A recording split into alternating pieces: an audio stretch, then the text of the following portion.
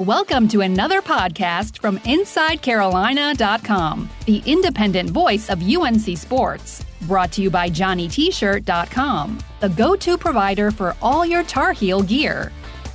Welcome to the Inside Carolina podcast. Jon Seiglie here with Mike Ingersoll and E.J. Wilson. We are coming to you all sponsored, as always, by Johnny T-shirt and JohnnyT-shirt.com. It is finally game week. On Saturday, the Heels will be facing off against South Carolina. 3:30 kickoff. It's a big one. So let's go ahead and just jump right into this, guys. Coming from the former Lettermen's perspective, you guys have obviously, been there, done that. EJ, let's go ahead and start with you, man. Coming into this game, how do you think that new defensive coordinator Jay Bateman will be approaching it? Do you think that he is going to want to come out of this one kind of with guns blazing, or do you think it might be a little bit dialed back given the limited amount of time the team has had to learn his system? I think it'll be dialed back in the grand scheme of what we'll probably see during the season. But I think with the tempo of the defense that he wants to run, he wants to be high energy. He wants to be sending multiple guys at you on almost every play. So I do think that we're still going to see some of that. We're still going to see Coach Bateman send the heat, as people like to say. And I think that he should do that because we all know that our first team defensive line or our blue team defensive line are dominant players. They're all ACC caliber players, in my opinion. But the second defensive line is where we really have some of our question marks. Do we have talent there? Yes, we do. But they're unproven entities. So I think that we need to go ahead and throw live bullets out there, keep the tempo that we want to keep for the season as far as how we want to attack on defense, because we need to see how this second line of guys is going to react. We need to put the starters in a position where, okay, we're sending so much heat, they're getting a little tired. We want to keep some fresh bodies in there because, as you all know, that if you're going to attack on defense, the first people that are going to get worn down are the big guys up front. So there's going to be a constant rotation. My attitude when I was playing was that there really are no defensive starters because all the guys are going to play about the same amount of snaps, of course, with the starters getting a little bit more. But I think that we should go out and attack. It's not going to be the full array of plays and blitzes and things that we're going to see as we get towards the meat of the season, the bulk of the season. But I do think that we need to show them something to get, not just to show other teams what we can do, but to get our guys ready for the style of football that we want to play. All right, then, Mike, what about on offense? Sam Howell is going to be starting at quarterback by all indications. So if you are Phil Longo, kind of in the same thing, do you just really open up the playbook and try to take South Carolina by surprise, or do you kind of more maybe play within your players' limits a little bit there? Well, South Carolina is going to be taken by surprise the first couple series anyway, just because they don't have film on Carolina's personnel running this offensive scheme. And I've talked about this on recent podcasts, but the point remains the same.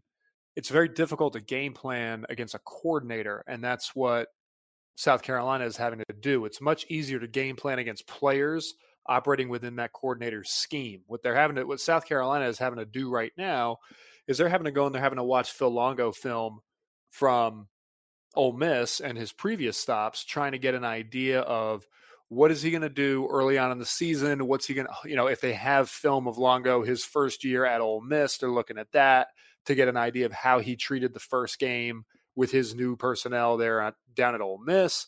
And similarly, they're doing the same thing with Jay Bateman. They're having to go back and look at his Army film and see how he treated the first game during his Army tenure, how he came out with the guys that he had just spent only 2 months in camp with, or only a month in camp with. So it's much more difficult to game plan against that because different players bring different things to the table, and they have absolutely no film on any of our guys running Longo's scheme. Now, what they do have is they can run player evaluations and create, strength and weakness charts on the returning personnel that we do have offensively, which I'm sure they've already done. They've already scouted those guys. They have a rundown of each guy that's projected to start and contribute, what they're good at, what they're bad at. And then they'll try to kind of square peg round hole that into the Longo schematics that they gain from watching Longo film. What they don't have the benefit of is any Sam Howell film, and they have very, very limited Jace Ruder film. So game planning against the quarterback is going to be difficult just from an ability standpoint. That being said, I wouldn't at all be surprised to see Will Muschamp and company throw the kitchen sink at Sam Howell early. just to rattle him a little bit. And I would have to think that Longo is expecting that. So they will likely come out early in not max protection, but maybe one player less, a lot of 6-man protection, and just kind of let the game come to them and see how Muschamp is going to approach Sam Howell and try to let him ease into it a little bit with some relatively vanilla schemes and vanilla concepts the first few series. All right, turning back to the defense, EJ, you mentioned that the strength of this year's defense is in the defensive line, specifically the first team on the defensive line. And, that's been something that the coaching staff has really echoed, and the practice reports would also back that up. So who are some players in general, and you can name as many as you want here, that you think must really step it up to set the tempo early against South Carolina on Saturday? Jason Strowbridge, he's going to be, he's the leader of that defense. He has to come out. He has to set the tempo in the run game. He has to set the tempo with the intensity of his pass rush, and he has to make smart decisions. We saw a lot of our defensive linemen and just defense in general really go out and make a lot of bonehead plays last year. And we got to see one of our linebackers step up, and of course the secondary as well. I think that probably the secondary will probably be the most experienced and the guys that we kind of lean on, because I feel like that's probably our deepest position on that side of the ball. But Jason Strowbridge and Aaron Crawford, I think those two guys need to step up and have a great game. Aaron's going to be controlling the middle of that defense, so he has to step up, and we have to get some guys in there that are going to give them a breather, maybe 3 plays at a time here and there, so we can get the rotation going. But if we have those two guys have a great game, and we can get Tamon Fox setting the edge like we know he can set the edge, I think those 3 guys have a big game, and we don't have any too big of mistakes or anything in the back end. I think we'll go out and we'll have a great game. We're playing against an experienced quarterback, a guy that's probably going to be South Carolina's all-time leading passer by the time this season is done. But I think that we don't let him get off to a hot start. We show him that we're here to play. And I think that those 3 guys are going to be the guys that are going to be after him, not only in the passing game, but in the run game. So we see a big statement game from those 3 guys. I think that's really going to set the tone for the rest of the season. And those 3 guys have been in the program, and I think everyone else is going to follow their lead. Let me ask you a quick follow-up here, EJ, because UNC is going to have 2 of their more experienced leaders having to sit out one half of the game, Dominique Ross and Patrice Rene.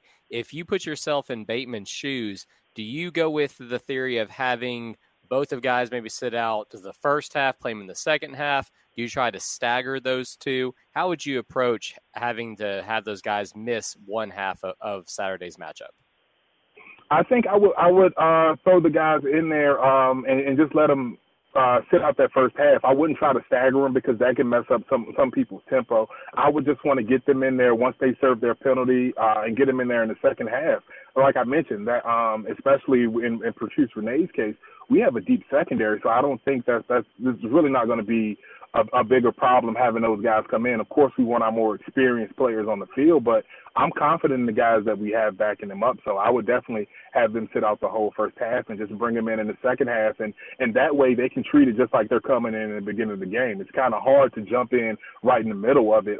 You got to especially if you're used to starting and used to being out there on the field, it's a little bit different situation coming off the bench. So I say let those guys come in the second half and treat it just like, hey, we get one half of football to play today. The beginning of the third quarter is the first quarter to me, and I'm going to come out with that intensity. So I definitely would not stagger them and just send them both in the second half. Yeah, I think I definitely agree with you there. Mike, turning back to you in the offense, kind of in the same line of questioning that I asked EJ about the players and leading, do you think it's too much to really expect Sam Howell to kind of take the reins of this team in this very first game? Or do you think that UNC may need someone that's been in the program for a few years to kind of really be the vocal leader during this South Carolina game? Well, I mean, that question took a left when I thought it was going one direction.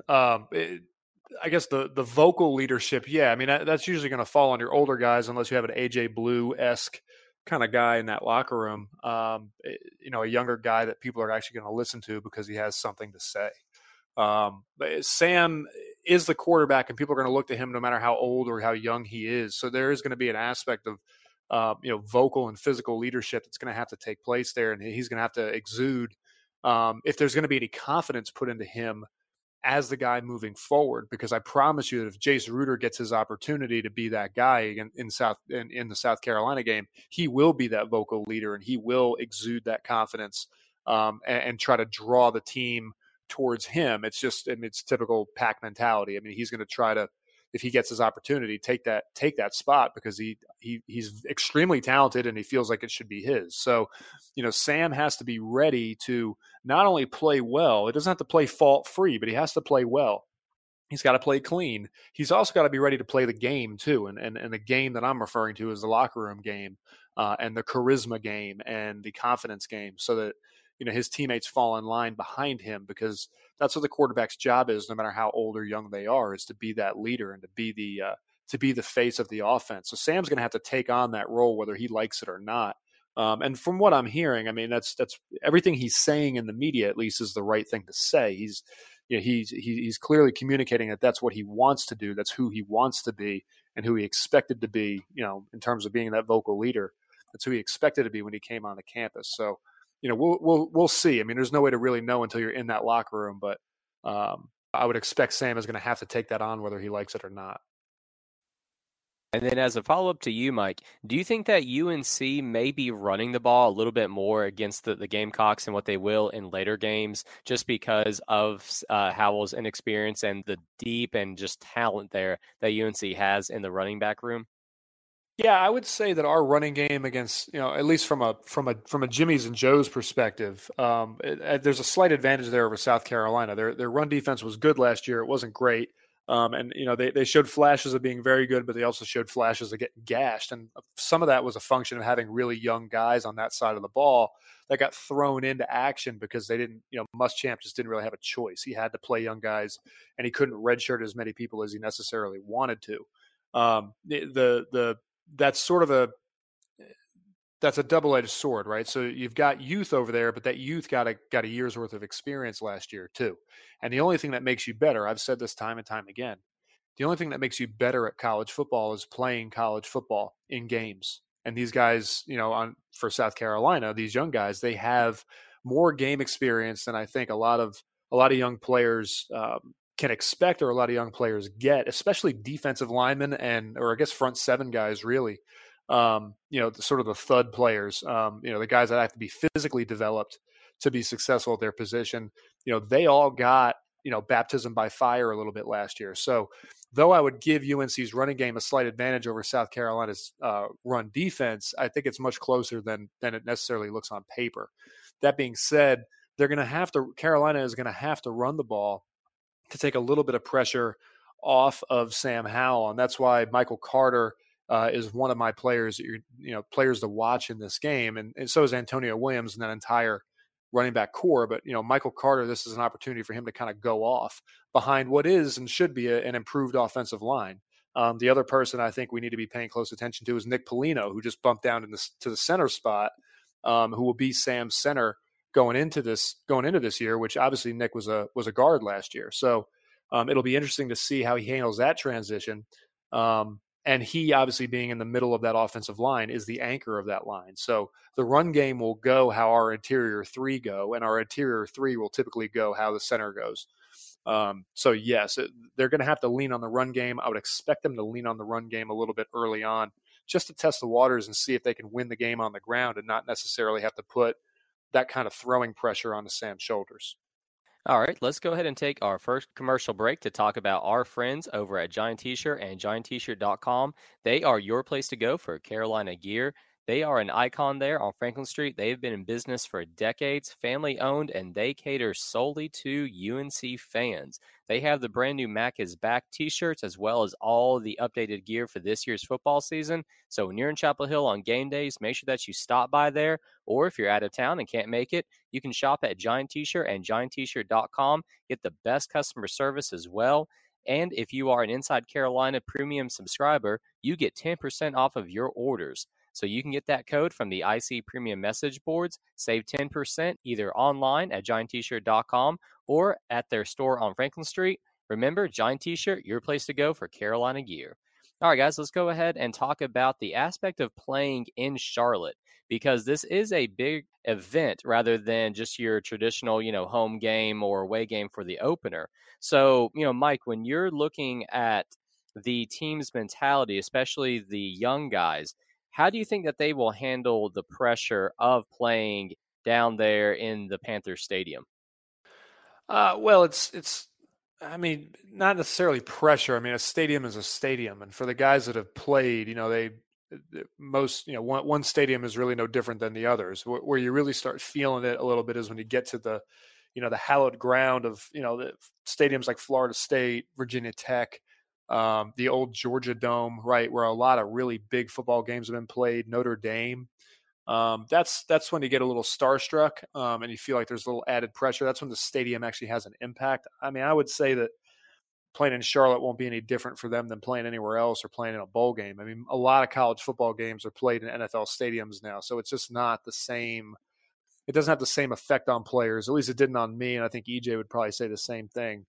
It just didn't have the same effect. Now, what I will say is that the Panthers field, I would hope, is better now than it was when we played on it, because we played on it. The grass was real soft, squishy, loose. I mean, it was an injury waiting to happen. I did not like playing in Charlotte. I didn't like playing on that field. It always felt like your footing was going to slip every time you tried to push off and drive. So hopefully the field will be a little bit better. It'll obviously be hot and muggy, likely muggier than in Chapel Hill and not as muggy than in Columbia. So, whoever is, you'll see a lot of cramping. You'll see some dehydration just because adrenaline's high, and guys, that's what happens first game of the year in the heat. I think the team that has the most guys that are not cramping at halftime will have the best chance of winning this game, frankly, because late in the game, you're going to see guys start to drop. EJ, was the field there in Charlotte, was it really as bad, or is Mike being dramatic? This is the one time that Mike is not being dramatic. That field is not very fun to play on. I myself have a concussion that kind of went unreported that game in Charlotte. So it's not a fun field to play on. And like Mike said, I do completely agree with him. Like when you play those hollow ground games, that's when it really starts to affect you. For me, Notre Dame, my redshirt freshman year, I was completely starstruck when I walked out on that field. But I mean, I'm just glad that we got a chance that Friday to do the walkthrough. So it wasn't. I'm focused on the game when it's time to go up and warm up for the game, not the fact that I'm in this historic stadium. Same thing with Virginia Tech, which was probably a little bit more special for me growing up in Virginia, watching the likes of Michael Vick and all the other Virginia Tech greats play, and the fact that we got to play there on a Thursday night where Virginia Tech was kind of looked at as unbeatable, and to go in and win, like those moments like that mean a lot more than playing in an NFL stadium. Now, if we were to play in like Lambeau or the Cowboys Stadium, that might be a different story. But I think not to say anything bad about the Panthers Stadium, but I think that's kind of it's not doesn't have the glamour because it seems completely accessible to a lot of the kids that are in Chapel Hill. A lot of them grew up in North Carolina and grew up going to watch the Panthers play. So it may have been somewhere they always wanted to play, but I don't think it's going to cause any extra level of pressure or nervousness for those players. I feel like that in these days and time, the way the recruiting process is and the way they make these kids feel like all-stars, a lot of those guys probably feel like that they should be playing there anyway. So I think it's going to be business as usual, and I think they'll take the opportunity to prove that they deserve to be playing in stadiums like this for years to come once their college career is over. EJ, what about just in terms of the players kind of putting limits on themselves in terms of not trying to run out of steam too early in this game? Because you've talked about it. We've heard a lot about the depth at defense. And Jay Bateman, he's going to be requiring a lot out of his players. And he doesn't have the ball control offense at Carolina that he had at Army. So do you think that the coaches are kind of getting the word to these guys that, hey, it's going to be the first game. We know that you're going to be coming out, but are they really preaching not going 100% right from the opening so they are able to make it through all four quarters? Oh, of course not. That is the last thing that they're saying. So the first game, that was addressed this summer during conditioning and during training camp. I can guarantee you that these guys are in shape and they're ready to go. I saw them in the spring game. I saw how they were flying around. Haven't had a chance to go to any practices, but just watching some of the film and the highlights, these guys are in shape. They will pass the look test. So I'm 100% confident that these guys are ready. But then again, there's also no conditioning that you can do for the amount of nerves that these guys are going to be having. So, of course, they're going to – I think the coaches are going to be telling them, hey, go out here, go a little harder, warm-ups, get the jitters out so you can just be relaxed and stay calm the rest of the game. So I think that's going to be the approach. I don't think a coach will ever tell a kid not to go as hard as he possibly could unless there was an injury. But if there's an injury, the coach probably wouldn't put that kid in that situation. So I think it's going to be more of an aggressive approach to pre-games, kind of like me and Mike had said before. I mean, we had the benefit of warming up against each other during my whole senior year, so we knew that first play, we're coming off full speed against each other just to kind of get those jitters out, knock the cobwebs out, and then it's time to play ball. So I think that'll help get some of the nerves and shake some of those cobwebs loose so those guys aren't going out there and expending all that energy worrying about the nerves of this being the first game and the fact that the stage they're on, the excitement about Coach Brown being back, the fact that they're playing an SEC opponent in an NFL stadium, there are going to be some nerves. So that pregame warm-up intensity definitely helped with that. Mike, when you and EJ were warming up against each other, who got the better of those majority of the time? Was it 50-50? How do you recall those going? I was actually just sitting there having flashbacks on that. There was something about pregame warm-ups, and I don't know what it was, but EJ decided that he was always going to play a foot and a half lower than he did during warm-ups than he did the whole week during practice. And I just wasn't going to bend that much because my body hurt, and I didn't want to get that low. So typically it was EJ, but I will also say that we would go full tilt for about 3 to 4 steps, and then we were also very good about letting it go. So we'll just say that it was a gentleman's draw for most of those bouts. But for some reason, EJ, he would put his hand in the dirt and would be 3 inches off the ground. And there's really not a whole lot you can do about that. Ask any left tackle that ever had to block Robert Quinn. Oh, yeah. Yeah. I was that low in my stance. That was just a special gift for you, Mike. I wanted to make sure that you were ready for anything that would come at you during that game. Thank you. People helping people. I appreciate you making me better. Exactly. No problem. All right, so, hey, let's go ahead and talk about, the South Carolina as the opponent. Mike, you are from North Carolina. Growing up, was there ever any thought that South Carolina was a rival on the scale of, even like Wake Forest in state in terms of, getting amped up to play them as a UNC player? Not really, which is odd because there's a huge South Carolina contingent in Charlotte, obviously. But no, I'm the wrong person to ask that question to because I've said this on this podcast, and I tell people who ask. I mean, I didn't follow college football when I was in high school. I was a basketball player. I was a Carolina basketball fan. I didn't know that UNC even had a football team until they beat Miami in 2004. And I was pulling for Miami, and I actually turned that game on going through the old TV guide, and I saw it on the TV guide, and I said, it's not basketball season. And I clicked on that, and it was a UNC-Miami football game, and I was pulling for Miami. So that was the first time I ever knew that UNC even had a football team, and I was rooting for the other guys. So I am the wrong guy to ask about rivalries. I didn't understand the NC State rivalry coming into college. I didn't really understand any of that. I understand it now. And I fully subscribe to it, but I'm the wrong guy for that type of question. Let me come back to you then because I'll rephrase it a little bit for you. But, EJ, what about the team playing an SEC opponent? So let's expand it out just from the aspect of playing South Carolina. Do you think that the guys are going to be a little bit more amped up knowing that they are going against SEC? And, I mean, unless if they're Mike and just didn't follow football, I'm sure they've seen the games where the SEC fans love to chant that SEC nonsense anytime that they win. Do you think that gives them some extra motivation for Saturday? Oh, it definitely does. I mean, you hear all this talk about the SECs where football's played and the ACC, that's a basketball conference. So there's a huge chip on our shoulders anytime we get to step in front of a SEC team. And the fact that these guys wear Carolina on the front of their jersey was always the reason why I disliked them a lot because, I mean, everybody knows who the real Carolina is. So I think that's kind of the double-edged sword that's going to get guys really hyped up for this game. But, I mean, you're playing – and just think about the guys who are seniors, and I know this just through my experience.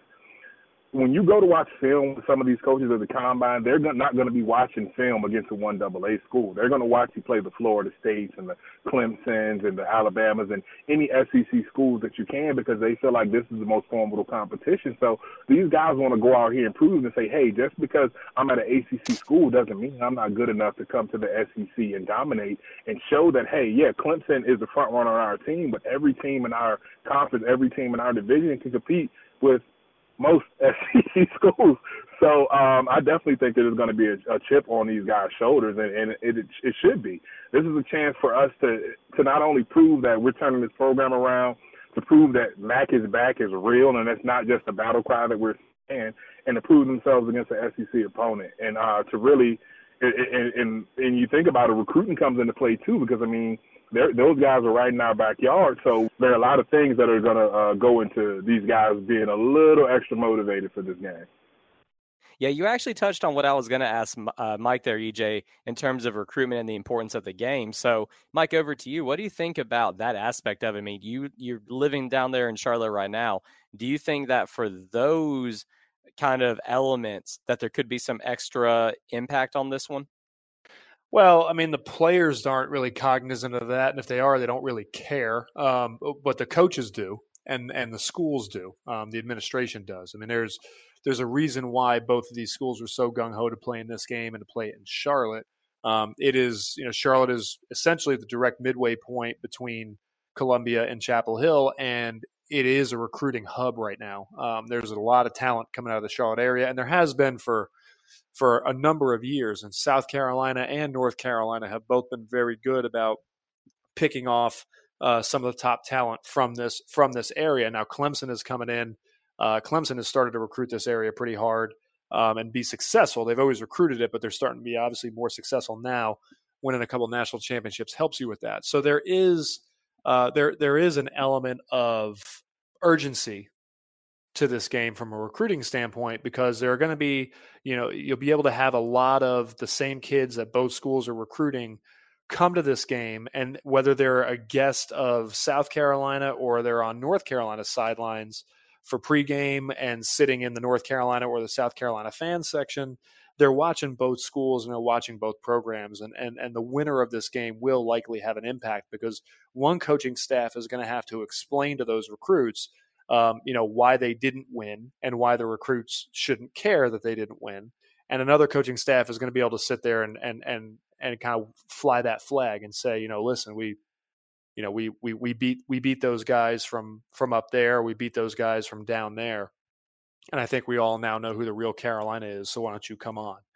That's a much easier recruiting pitch to give after a win than it is after a loss. So there are some stakes here for the coaching staff, and there are certainly stakes for recruiting.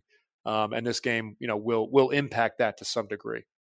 All right, let's take our last commercial break, and when we get back, we'll go ahead and start wrapping this one up.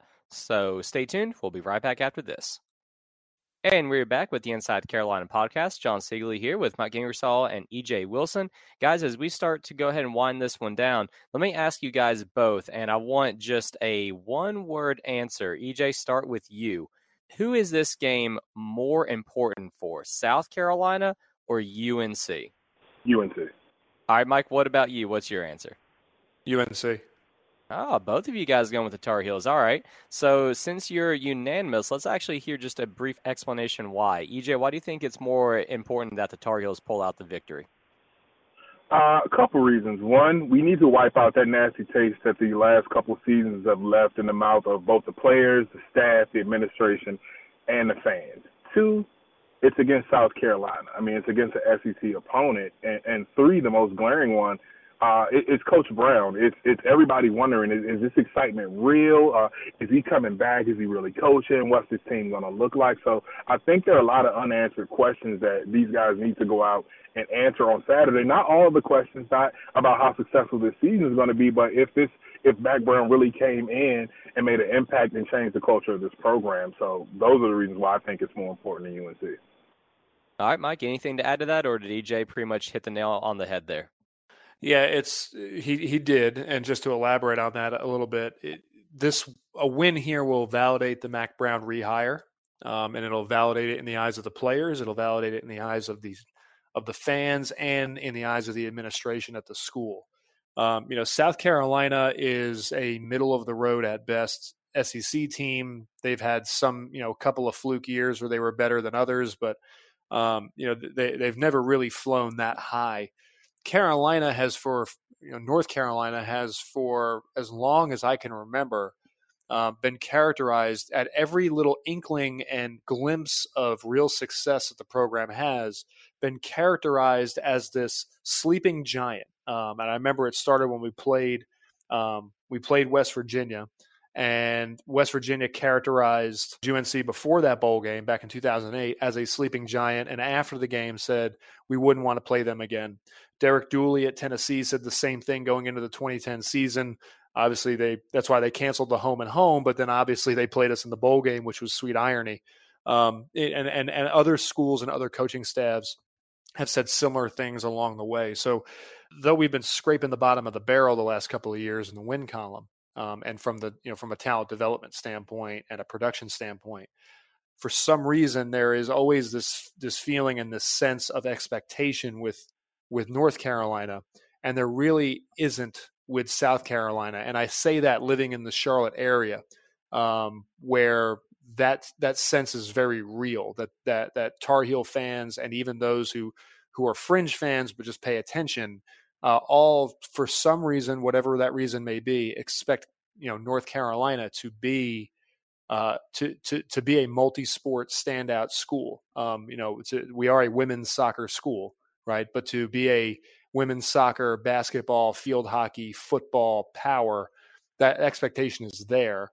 I don't necessarily know if that expectation is there at South Carolina, because aside from a couple of years in baseball, they haven't really been top tier from an athletics department standpoint ever.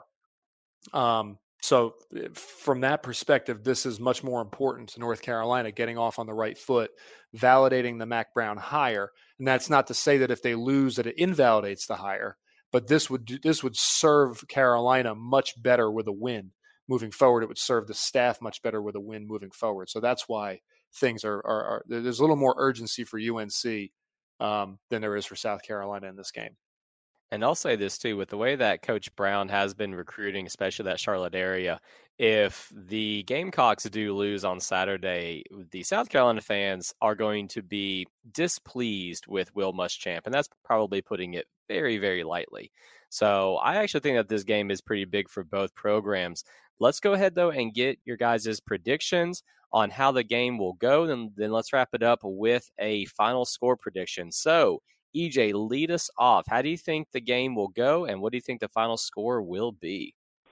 I hope that we'll come out with intensity on defense, because I'm honestly not too worried about us setting the tempo with the run game on the offensive side of the ball. We all know that our running back room is the most talented room that we have on our team. They're a proven bunch. So we're going to be physical on offense. I think Sam's going to surprise a lot of people. I was very impressed by what I saw from him in the spring game and just reading what the coaches and the rest of his teammates have been saying about him. So I think we're going to operate essentially on offense, and I think that we're going to surprise some people on defense. I think that those guys are going to come ready to play. They were tired of getting beat up on. That secondary was tired of everyone blaming the problems of the whole defense on them last year. And our defensive line is going to be ready to hunt, and our linebacking core, we're going to keep them clean. They're going to fly around and make plays. So I think we're going to play a physical game on both offense and defense, and we're going to keep them guessing on their toes, especially on defense. All right, score prediction, EJ. 31-21 UNC. Ooh, I like it. 10 points. Dang. All right, Mike, let's get your prediction, man, and then we'll go ahead and wrap it up after that. I'm a little less optimistic than EJ is, and this isn't me being down on Carolina. I'll change my opinion when I see it. But as I see this game progressing early on, yeah, they're going to fly around. It's going to look a lot like the Cal game from last year. We're going to have every opportunity to win the game. But what is going to ultimately happen is there are going to be mistakes and there are going to be mental errors. And Carolina, unfortunately, I feel like is going to make more of those in this game with new offensive and defensive adjustments and new schemes that they've had to learn, and a lot of youth across the board. I think Carolina, unfortunately, is going to lose the mental error battle. They're going to be in a position to win the game, but I think late South Carolina is going to pull away. I see this being a 27-17 type of game, maybe 24-14. I will say this, if Carolina can win the turnover battle, I think that margin shrinks. And I think it becomes more of a 3-point spread than the currently projected 10-point spread that Vegas has put out. If Carolina wins that turnover battle, and if they win a phase in special teams, they block a kick or run a kick back, I think all of a sudden you're going to see Carolina's chances of winning dramatically increase, which is mathematically and statistically, it's just the way football works. If you win 2 out of the 3 phases, you're probably going to win the game. I think that spread shrinks to 3, and at that point, it's anybody's game. It comes down to a field goal. But I think the ultimate result is going to be somewhere in the 24-14 or 27-17 neighborhood, with Carolina in a position to tie the game during the fourth quarter. But I see something happening and that opportunity slipping away. Really can't argue with that. I kind of lean a little bit more towards Mike on here. I do think that South Carolina will probably end up winning the game. I think it will be closer, though. I don't see the 10-point spread. I'll go 27-21 Gamecocks, but, it's like you said, if the turnovers happen, and EJ, if you're correct and the defense really gets after it, they could be in for a big, big performance, and South Carolina could be surprised. But I think that'll go ahead and wrap us up for this one. Thank you very much for talking with me. EJ, Mike, hope you guys have a good rest of the weekend. We'll see how Saturday unfolds. You too. Thanks for listening to another podcast from InsideCarolina.com. Brought to you by JohnnyT-shirt.com. Where to go for your next Tar Heel gear purchase.